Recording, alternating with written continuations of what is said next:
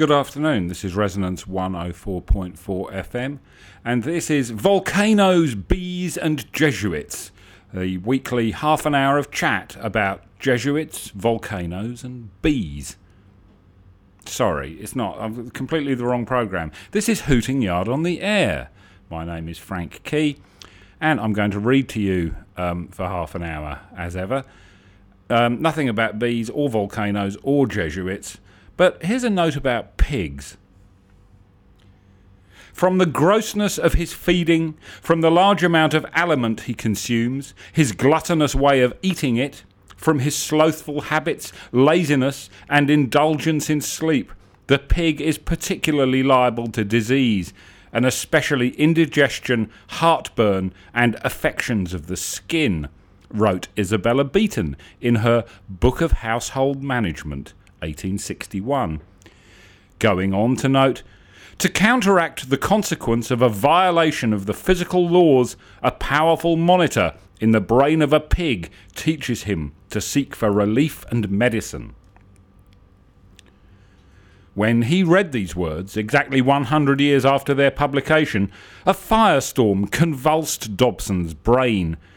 He had never given much thought to pigs, but now he became obsessed with discovering the precise nature of that powerful monitor. If he could harness its power, who knew what wonders might be achieved? I am going to devote the rest of my life to what Mrs. Beeton calls the powerful monitor in the brain of a pig, he announced to Marigold Chew one rainy Wednesday morning in 1961 as they walked across the sodden fields towards the old kiosk for their breakfast crackers. "And I will harness it," he added, shouting. "You're going to become half man, half pig?" asked Marigold Chew. "Of course not," countered the out-of-print pamphleteer, and went into one of his sulks. Marigold Chew assumed that this latest fad of Dobson's would fizzle out within hours or days, and she was disconcerted a week later to find dozens of pigs lolling around in the back garden. Standing in their midst was Dobson, holding a large metal cone from which wires and other gubbins trailed. "Where did all these pigs come from, and what's that you're holding?" asked Marigold Chew. "I borrowed the pigs from old Farmer Geistiger Nacht, and this is a rudimentary brain scanning machine with which I intend to locate the powerful monitor contained in the brain of each and every pig. Isn't that obvious?" So saying, Dobson approached the pig nearest to him, a plump and dappled creature of I know not what breed of hog, and tried to affix one of the lengths of trailing wire to its head. Being a butterfingers, the pamphleteer turned pig man failed at even his umpteenth attempt, for the pig defied all attempts to be forcibly attached to the metal cone. Marigold Chew did not offer to help, instead returning to the house to make a cup of cocoa and to play a recording by the Bodger's Spinney Dance Orchestra at deafening volume to drown out the grunting and squealing noises from the garden. Dobson came in about half an hour later, fractious and dishevelled, his hair in a frenzy and his cone dented. "The monitors in the brains of these pigs," he said, "are more powerful than Mrs. Beeton realised. Even though my splendid metal cone has been dented and its trailing wires and other gubbins frayed, rent, or in some cases detached, initial readings indicate to me that extremely interesting vibrations are being emitted, especially by the plumpest and most dappled pigs. Not just vibrations, mind you, but rays." He took a hammer from a cupboard and began beating out the dents in the cone. "Readings?" asked Marigold Chew. Dobson stopped hammering and flailed a sheaf of papers at her. There were dozens of sheets, one for each pig, and each was covered with scribbled writing, graphs, diagrams, and lists of numbers. "The human mind," declaimed Dobson, "cannot correlate this stream of pig-related data. That is why I intend to harness their powerful brain monitors for my own purposes. future editions of Mrs. Beeton's Book of Household Management will be incomplete without my majestic addendum, which will probably run to twice the length of the book itself.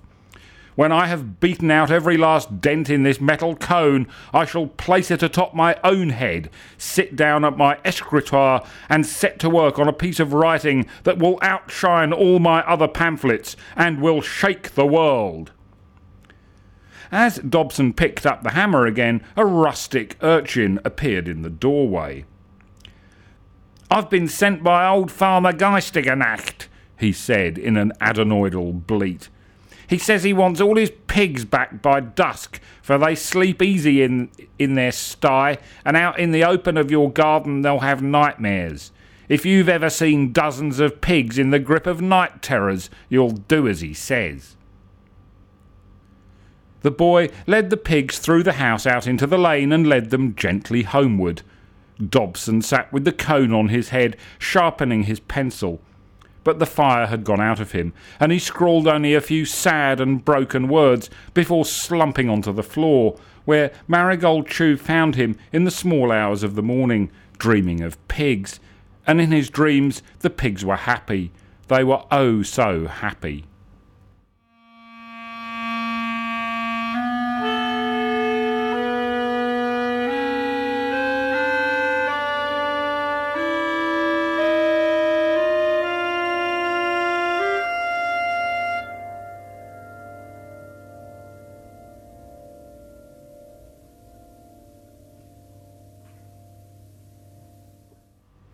Astute listeners may know that that's the second piece in about 3 weeks that ended with an image of happy pigs. I don't know what that says about my subconscious. You can write in and tell me if you like. Intriguing news from the world of letters, where weedy poet Dennis Beerpint has turned his hand to a work of prose fiction. And I've received a review copy of the novel entitled The Unspeakably Squalid Becrumplement of Tadzio Gobbo, presumably on the basis that I'll give it a favourable notice and thus boost Mr. Beerpint's bank balance, albeit flimsily. An immense mass of clotted nonsense. That was the verdict of the magazine Teacher's World upon the first publication of Ulysses by James Joyce, which apparently Joyce himself always pronounced Ulysses. Anyway, yes, the Teacher's World called Ulysses an immense mass of clotted nonsense. And I'm tempted to say the same about this Beerpint book and leave it at that. Astonishingly, however, this 1,000-page tome has already been made a set book for schools, colleges and orphanages throughout the land, which means that your tots, if you have any, or you, if you are a tot, will have to become familiar with it. When examination time comes round, everyone's knowledge of Dennis Beerpint's fictional farrago will be tested to the full. And so, public-spirited as ever, I'm going to try to save you from wasting your precious time actually reading the damn thing by telling you what you need to know. So here's a brief guide to the unspeakably squalid becrumplement of Tadzio Gobbo by Dennis Beerpint. Plot. Tadzio Gobbo is a princeling in a fictional Renaissance city-state, clearly meant to remind us of the setting of a Jacobean drama, such as The Courier's Tragedy by Richard Wharfinger. As the novel opens, Gobbo is pristine, even and uncreased. If he were a piece of cardboard, writes Beerpint, he would not be of the corrugated kind.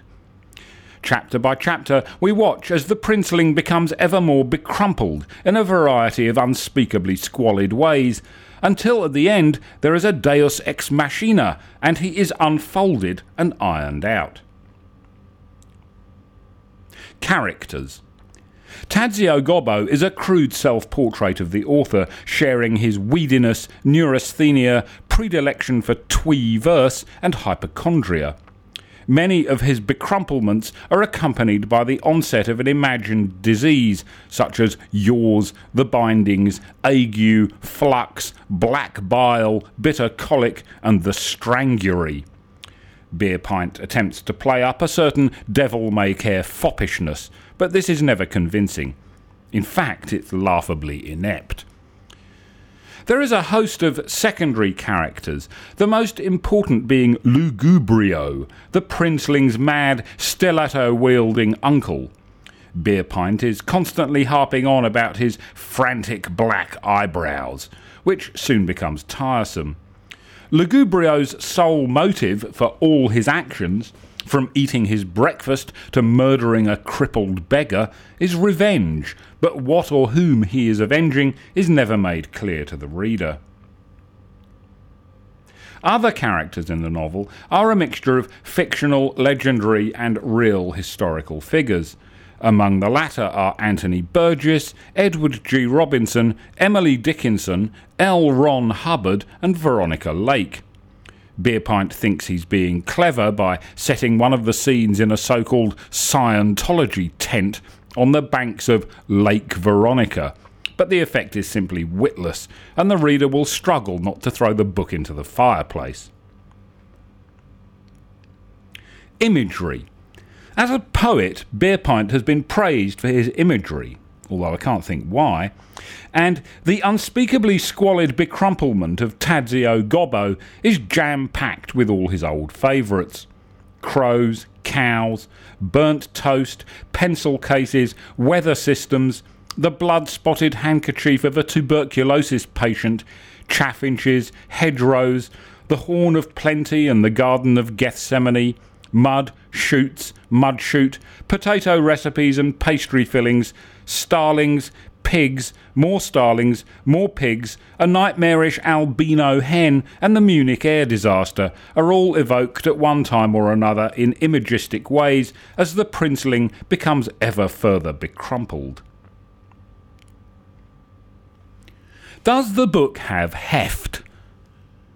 Yes, it does. Structure. The book is divided into 49 chapters, fairly uniform in length. Each chapter ends with a reminder, as if the reader needed one, that a further stage of unspeakably squalid becrumplement has taken place, except for the last chapter to which I've already referred. Beerpint is clearly fond of the practice found in the picaresque novel of summarising the plot in his chapter headings. To take a random example, chapter XXVI is titled "In which the becrumpling of Tadzio Gobbo proceeds apace, as his mad uncle Lugubrio unleashes a swarm of killer bees into the sports arena during a wrestling contest, and a false eclipse of the sun leads to rioting and flux. Together with some notes on the flocking of chaffinches and the nesting habits of starlings, an aside in which a missing punctuation mark spells doom for an apothecary, and the reappearance of Lugubrio's lobster." Plagiarism or quotations. Certain passages in the book appear to have been copied verbatim from novels by Barbara Taylor Bradford, Elias Canetti, Dan Brown, and the sociopathic ex-jailbird Jeffrey Archer. Dennis Beerpint presumably considers this to be postmodernist irony, which is a dangerous medical condition best treated by having one's brains sluiced out with a violent purgative. Narrative sloppiness. Untold oodles of it. It's a sloppy, flabby and slapdash book from first to last. At its core is a burning jewel of flummery and poppycock. Brow. Neither high, middle nor low. Not even no brow. This book's brow is frantic and black. See above. Bookcase location. Finding the right spot for this volume on your bookcase or bookshelf is likely to be fraught with difficulty.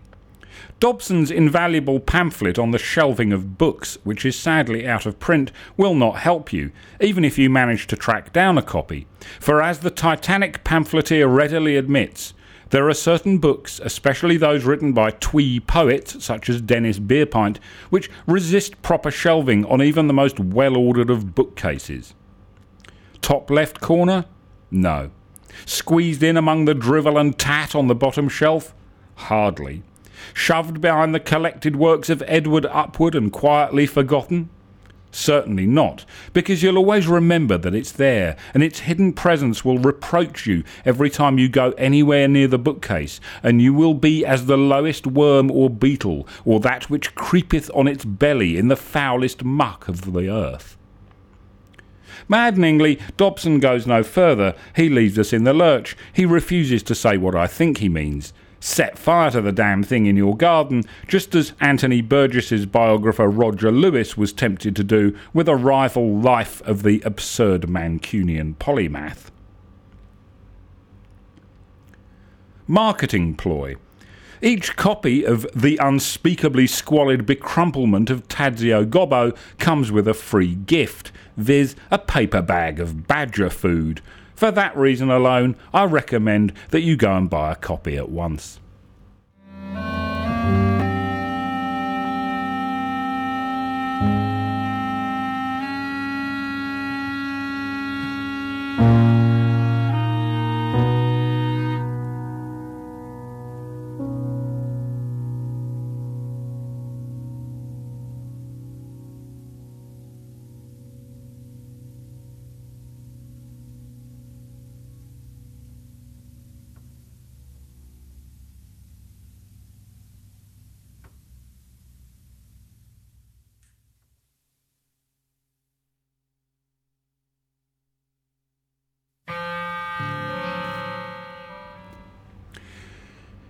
Now and again it will do you a power of good to spend a Wednesday morning tramping along a high ridge, blowing a trumpet and waving a banner.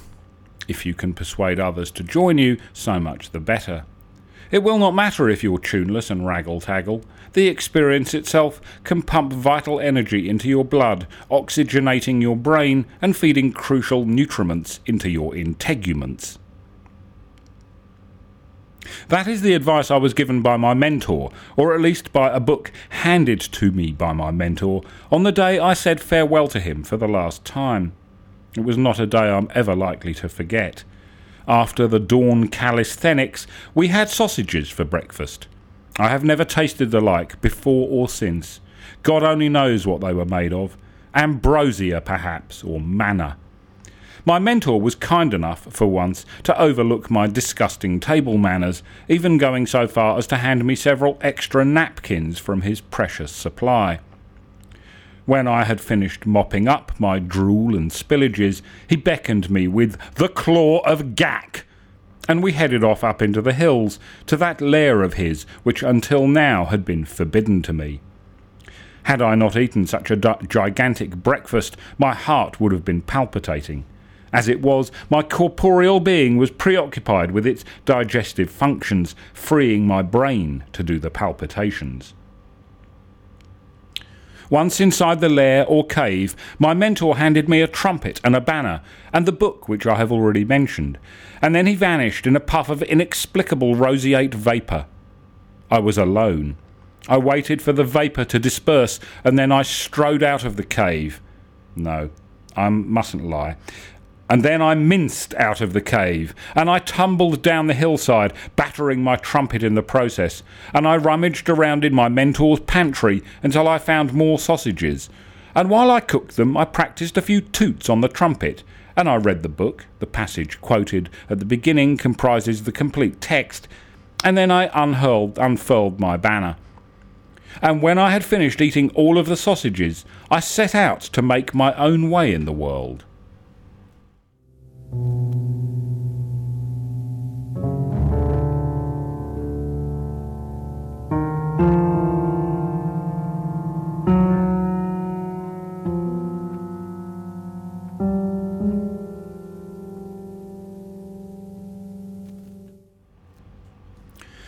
Fictional athlete Bobnit Tivol won fame as a sprinter, and it's not commonly known that he was also a champion player of Mansfield.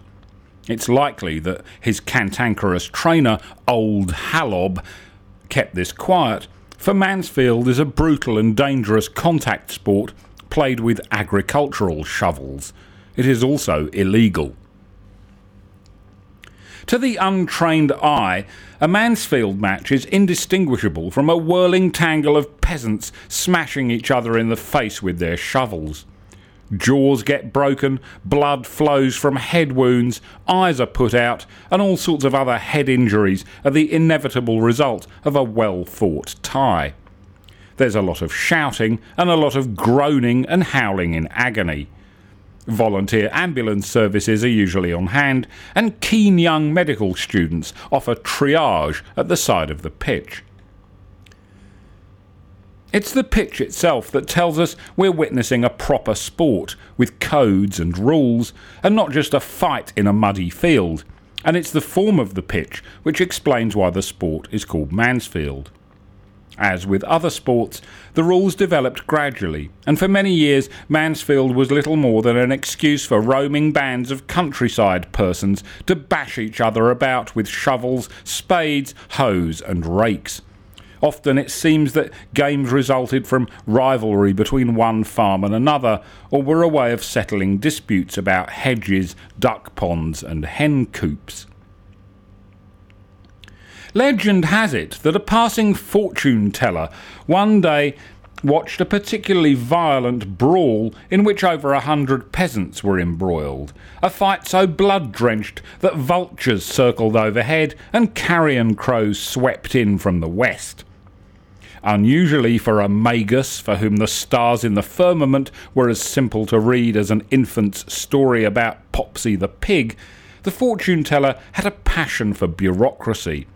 As much as he could appreciate the celestial order of the universe, he was equally, if not more, concerned with the lower-level order of rules and timetables and regulations, often arbitrary and senseless ones. They had their own beauty for him, and he was a very mundane magus. So it was that, watching toothless and mud-begrimed peasants whacking each other brainless with a jumble of different farm implements, the fortune-teller saw what no one else could see. He peered into the future and saw an organised sport, still a brutal, impassioned fight, but one which would adhere to a coherent system, a sport like lacrosse or water polo, or, his own favourite, ping-pong. The mundane magus sat down on a tuffet of spurge and rummaged in his magus bag, pulling out an astrological birth chart for the writer Catherine Mansfield, 1888 to 1923. Its central circle showed a number of lines, crosses, squares and triangles in green and red, which struck him as the perfect pitch markings for the sport he foresaw, and are of course now familiar to Mansfield aficionados in rural backwaters across the globe, wherever the game is played. On the back of the chart he scribbled down with a Thumbelina pencil a swathe of rules, ditching all farm implements but the shovels, insisting that each side be limited to 40 players apiece, sketching the Catherine Mansfield bob wigs they must all wear at the starting whistle, and adding such enticing details as the offside rule and the so-called Pantsil gambit. Intriguingly, the magus was busy on his tuffet codifying the rules of the game on the very day in October 1922 that Catherine Mansfield fetched up at Gurdjieff's Institute for the Harmonious Development of Man in Fontainebleau, where she was hoping to find treatment for the tuberculosis that was killing her. And she did find treatment, for Gurdjieff, the one-time carpet salesman and ridiculous old fraud, had her chopping up carrots in the middle of the night and sleeping, when he allowed her to sleep, in a loft above the cow barn, reasoning that the heady stench of gathered cows would benefit her health. She was dead by January.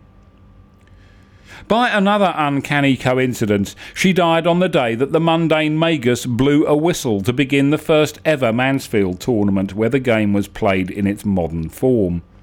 In the final, the Blister Lane Gagolo peasantry beat the Panghill Orphanage groundsmen convincingly, with a tally of 43 broken bones to 6, more than double the bloodshed when measured in pails, and 3 players' entrails eaten by vultures as opposed to 12.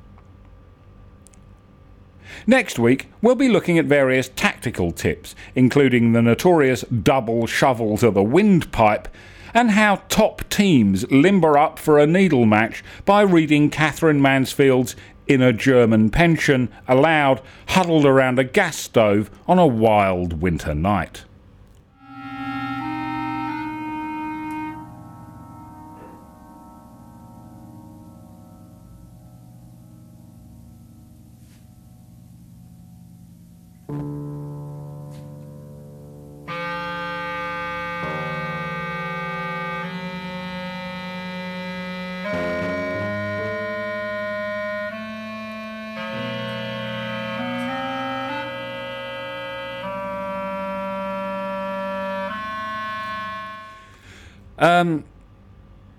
Time for one of our occasional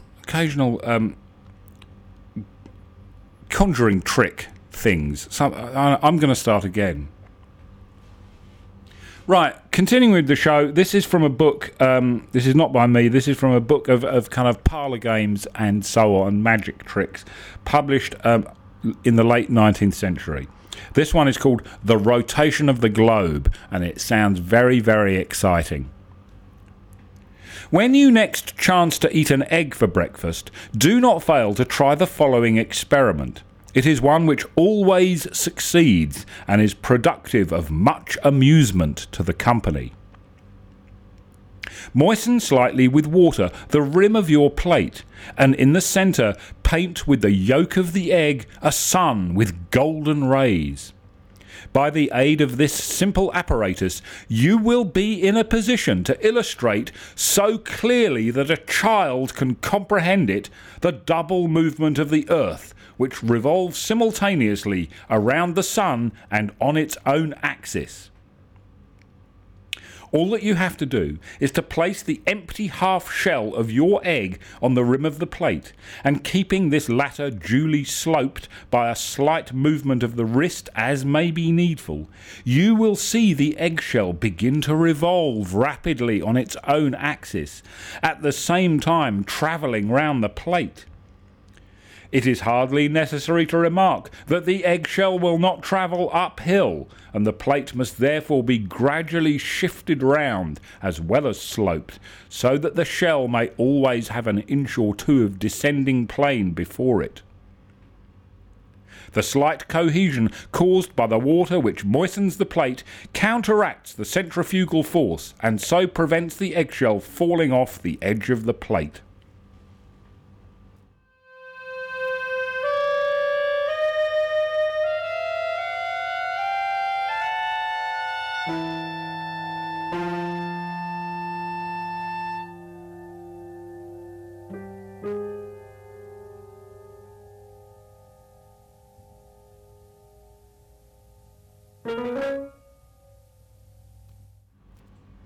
So if you follow those instructions, next breakfast time is going to be pretty enjoyable in your house, I think. To end the show this week, a couple of quotations. This is from a story by Seabury Quinn, which I think is a pseudonym, but whose it is, I'm not sure. This is from The Monkey God. The wind was howling like 1,000 banshees with ulcerated teeth, lashing the tall, sombre cedars which lined the Milstead driveway, till they bent almost double before its force, and hurling sheets of mingled snow and sleet against the house walls and window panes. The entire north wall of the Milstead mansion was encrusted with storm castings, as the Professor, muffled to the eyes in his motoring coat and with his fur cap pulled well over his ears, forced his way through the tempest to the spot beneath the library window. The wind was howling like 1,000 banshees with ulcerated teeth. Do banshees get ulcerated teeth? I don't know. Seabury Quinn obviously thought so. Actually, that's all we have time for, so there is no further quote. But there'll be another one next week, I expect. I do hope you've enjoyed the show. Come back next week. See you then. Bye-bye.